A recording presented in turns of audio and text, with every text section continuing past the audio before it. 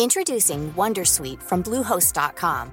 Website creation is hard, but now with Bluehost, you can answer a few simple questions about your business and get a unique WordPress website or store right away. From there, you can customize your design, colors, and content. And Bluehost automatically helps you get found in search engines like Google and Bing. From step-by-step guidance to suggested plugins, Bluehost makes WordPress wonderful for everyone. Go to bluehost.com/wondersuite.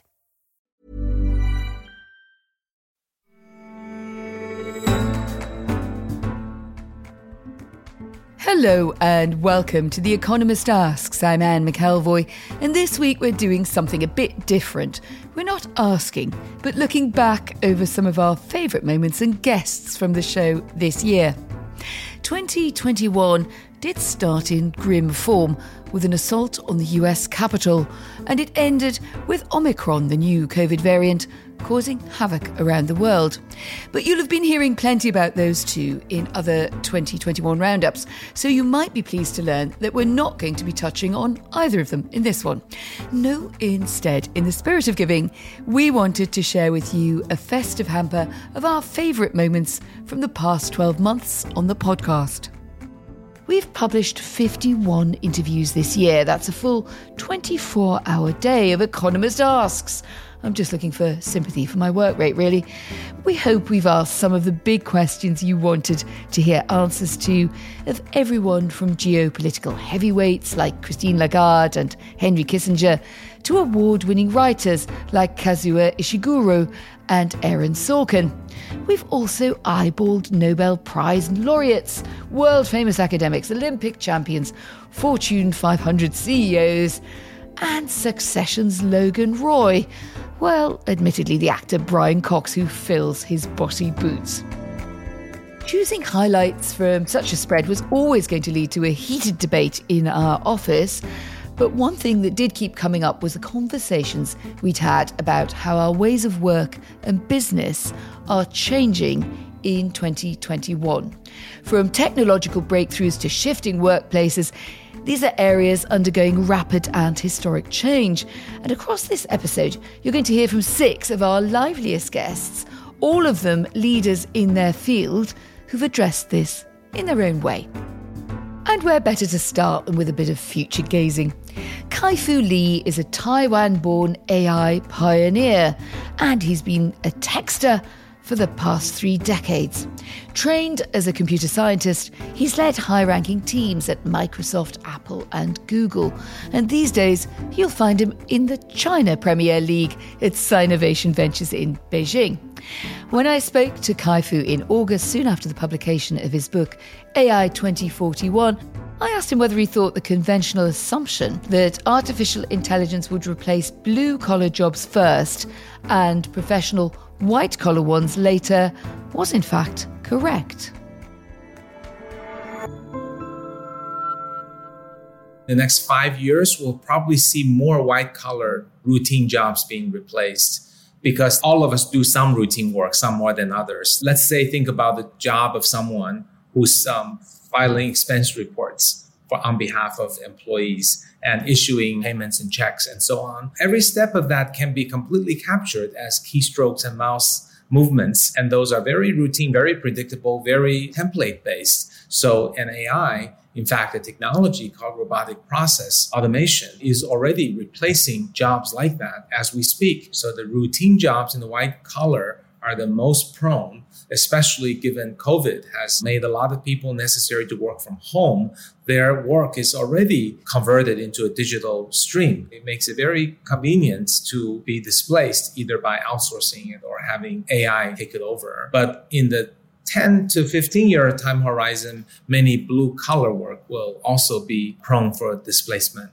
We spoke a number of years ago about whether you could replace me with some of your AI. Have I become more replaceable in the meantime? No, not at all. Not at all. I think a journalist who writes regularly routine content, for example, sports events, and also reporters who are merely reading off a teleprompter. Of course, that's even more easily to be replaced. But a thoughtful interviewer who's asking tough questions, who needs to understand not just the words, but the deep concepts, I don't think we're anywhere close to replacing you, Anne. You don't know how relieved I am as I look to my pension planning to hear that, Kai-Fu. I'm feeling you might just be being a bit polite, actually. I'm going to come back to you with that challenge. I have promised or threatened that a number of times. Let's see if we could do something in the next 5 years. You say that this acceleration of AI and its impacts will create unprecedented job displacement. So biggest winners, biggest losers, very broad brush. What do you predict on that score? Some of them are pretty obvious, right? People who are incredibly smart, creative, strategic, people who are CEOs, scientists, those cannot be replaced by AI. In fact, some of them will program AI. Those will be big winners. Big losers will be everyone whose job is routine and everyone whose job consists of little pieces that require repetition and even a very little bit of thinking, let's say less than 5 seconds to make a decision. And I think a big surprising set of winners will be people whose work may be somewhat routine, but are very much about human touch. So compassion, empathy, collaboration, teamwork, winning people's trust, people whose jobs may be a concierge, a tour guide, or someone in healthcare services. I think in 20 years, people will be paid not just based on how much economic contribution, but how much they make other people feel better, how much they are indispensable in the process of winning people over, whether as customer or something else. So those human services jobs that maybe not the most desirable today will go through a substantial uplift over time. 2021 was a difficult year for women in the workplace, but there have been some notable breakthroughs.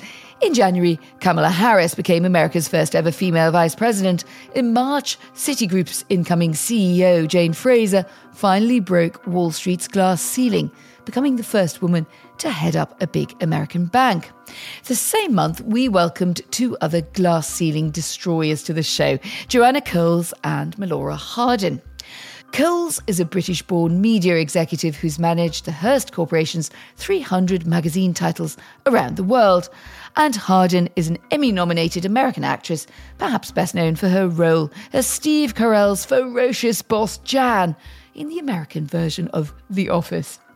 Their stories came together because Hardin played a fictionalised version of Coles in the TV series The Bold Type, following a group of young women making their way at a glossy New York magazine. Jacqueline, the editor-in-chief character played by Hardin, is hyper-compassionate and supportive to everyone in her office, just like the real world then. So I asked Coles whether a woman who was so nice most of the time would really have got to the top. She had an answer for me. I think that you wouldn't ask that question of a man. And I think there are many roles of men bosses on television that you just accept that the guy is a good dude. And we can't do it about women, and it's really tragic. And it's something fundamental at the heart of our culture, which makes me really despair. I mean, I might or might not have asked it of a man. That's a fair point. But I suppose there's also, I could be saying, if she was like that, would she have been allowed to become the woman boss in the first place? Well, why wouldn't you be allowed to be a woman boss because you're pleasant? Because there is that sense of the woman having to exude a kind of toughness. I look at very specific women who only encouraged me, which didn't mean that they weren't sometimes quite harsh in their critique of what I was doing, but it was always coming from a place of, you can be better, here is how to get better, just keep moving. Jacqueline Carlisle is much more glamorous, she's much nicer than I could ever hope to be. But I think we show her toughness and her resolve in the conflict that she has with some of the senior men at the company. So we're not showing that she's a pushover, but we're also not showing her groping her underlings or sexually harassing people, as unfortunately we're learning was happening with a lot of male bosses. Talking from a publication, The Economist has a female editor-in-chief and it has a female CEO. So certainly a lot has changed. And I just wonder, Joanna, if you look back, how much do you think has changed over the last, say, 25, 30 years since we started out in journalism? In some ways, I think that we had a lot more security, but at the same time, the technological challenges were vast. I think women have made enormous strides. It's incredibly unusual now to go into a room I would say in almost everything except finance. I've recently pivoted into finance and I'm really shocked by the dearth of women there,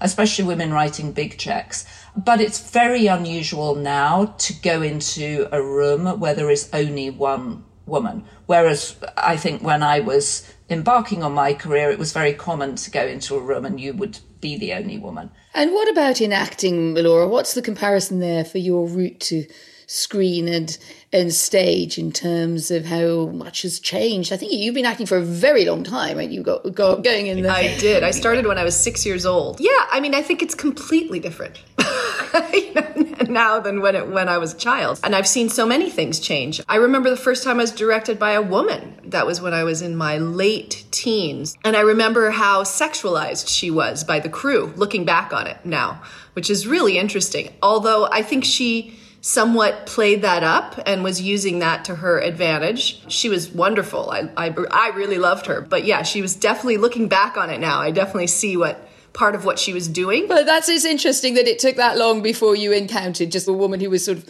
holding the power there in terms of shaping what was going to come out. And then, of course, I have a very sad story about women. When I was 18, I was hired to play McFly's girlfriend in Back to the Future. And Eric Stoltz was actually playing McFly at first, and then he was let go. And when he was let go, they came and they told me that they were going to have to let me go because they hired Michael J. Fox, and they said I was too tall to play his girlfriend. And now I remember at that time, I was 18 years old. I remember just being in floods of tears about it. I just found out last year by the guy who's writing the book about Back to the Future. He called me and we had a whole interview and he said, Bob Zemeckis and Bob Gale were fine with you being taller than Michael J. Fox. It was female executives that felt that it disempowered their hero to have a girlfriend that was taller than him. And I was shocked to hear this. But if you think about that was like, 1985 or something. I thought, wow, we have come a long way. I would be shocked if that happened today. Now, my next guest wasn't even born when Back to the Future came out, but here is a sobering thought. She's already worth more than its entire cast combined. Frustrated by online misogyny, and particularly so in the dating realm, Whitney Wolfe Herd founded the female-friendly dating app Bumble in 2014. In February of this year, aged just 31, she became the youngest woman ever to take a company public. The moment when she rang the NASDAQ bell also marked another record. Wolfe Herd became the world's youngest self-made female billionaire. We spoke to her in June and she explained how an imbalance in the way the sexes interrelate became a powerful selling point for her app. What happens to a woman in hookup culture? Well, let's actually look at this for a quick second. If a woman and a man do have a casual encounter, you know, the way pop culture and media and television have shown us is that the man the next day, you know, fist bumps with his friends. It's a bragging event. It's a win. It's a cool thing. And the woman is left either trying to pretend it didn't happen, feeling shameful about it. She's hiding under the covers like, oh no, I feel so bad about myself. Why did I do this? And so look at that dynamic, how broken that is, right? And so that's the issue there. It's not necessarily that two individuals with consent want to engage in something casual. It's that the way gender dynamics have put the shame and blame on women. And so we're trying to lean into really encouraging women to feel empowered in whatever they're looking for. And if they don't want that, do not do that, right? And so Bumble is about giving control and power to the women.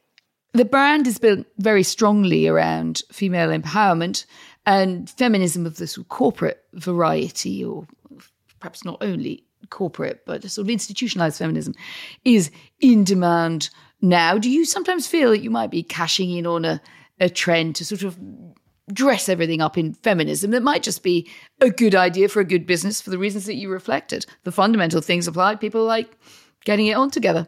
I think anybody could find that lens. We're an easy target for that conversation, but I started this business in 2014. This was before the fallout of women in tech. This was before Me Too.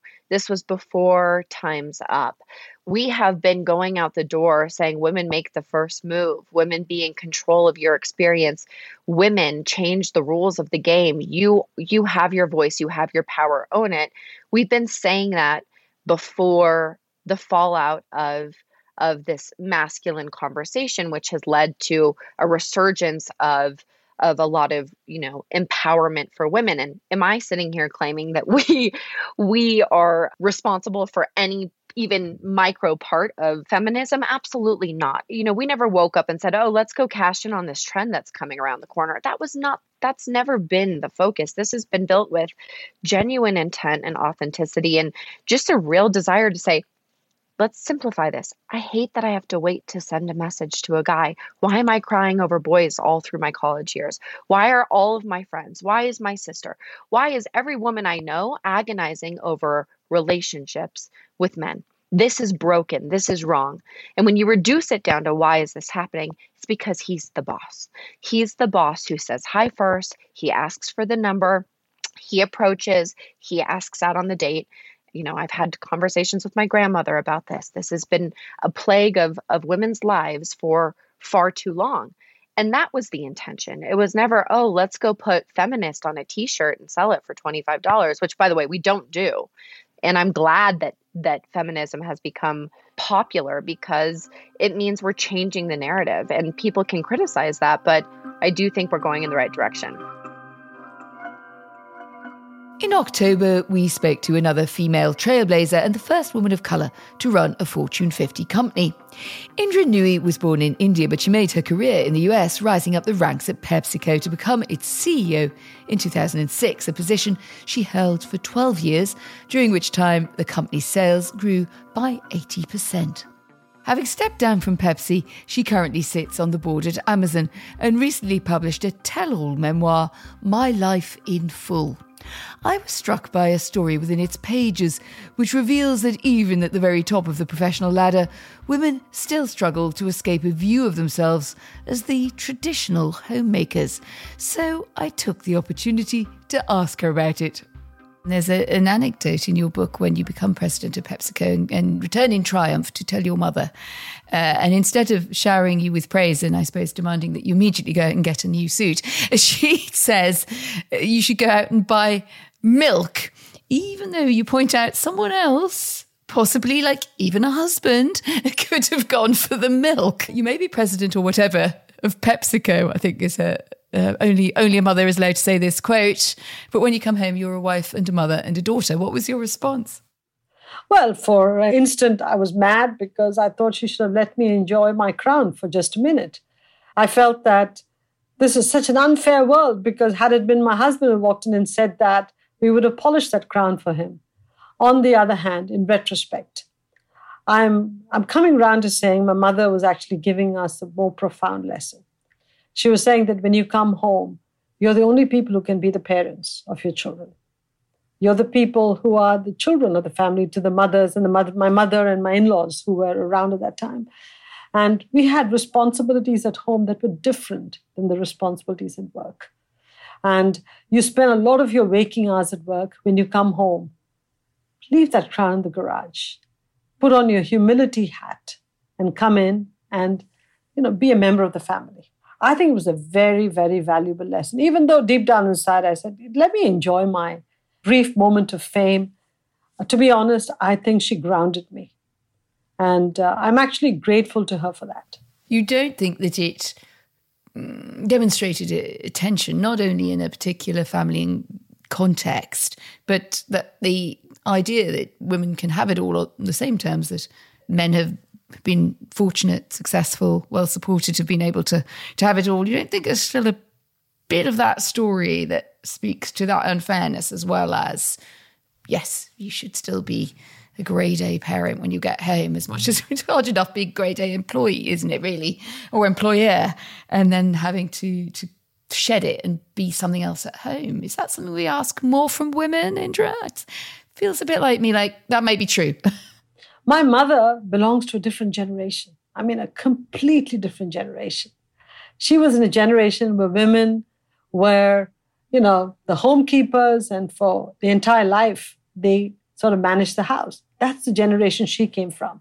The fact that she put a foot on the accelerator and let the daughter soar is a very positive reflection of her. If I now told my daughters, leave the ground, the garage, that would be a travesty.